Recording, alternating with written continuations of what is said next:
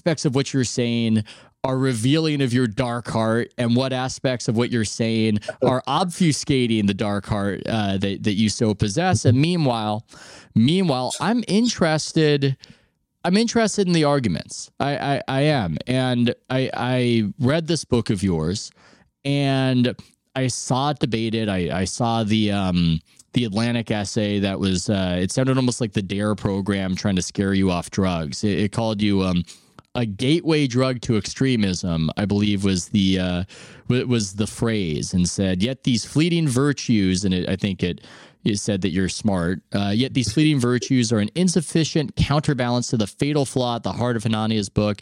It is a racist, sexist fever dream, the product of an author whose not inconsiderable intellect has been warped and distorted, like many young conservatives, by a noxious mixture of racist pseudoscience and the casual misogyny of the extremely online right.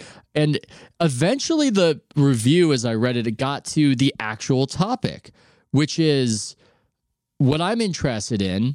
And it's this idea that culture is downstream of law. Perhaps you could correct me and say that's not the big idea of the book, but I think that is a main argument that you're making, because for those who do not know, who might not be crazy engaged in politics, culture, what have you, there is a phrase that became popular on the right that Andrew Breitbart said, that politics is downstream of culture. And the idea is that Hollywood would do liberal things, say liberal things, and then the politics would reflect what Hollywood was saying, a few years later. You have Will and Grace as a show, and then there's legislation that is more pro-gay friendly or whatever.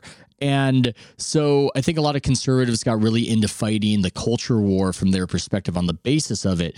Your argument is effectively that so much of our culture, from the time of the boomers on, it's really built around the scaffolding of what judges decide and what the laws are.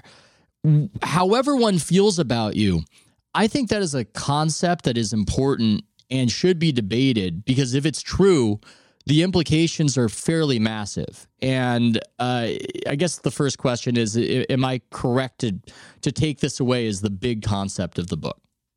Yeah, you described the book accurately. I mean, the Atlantic review was a very strange review. He sort of admits my thesis is probably right.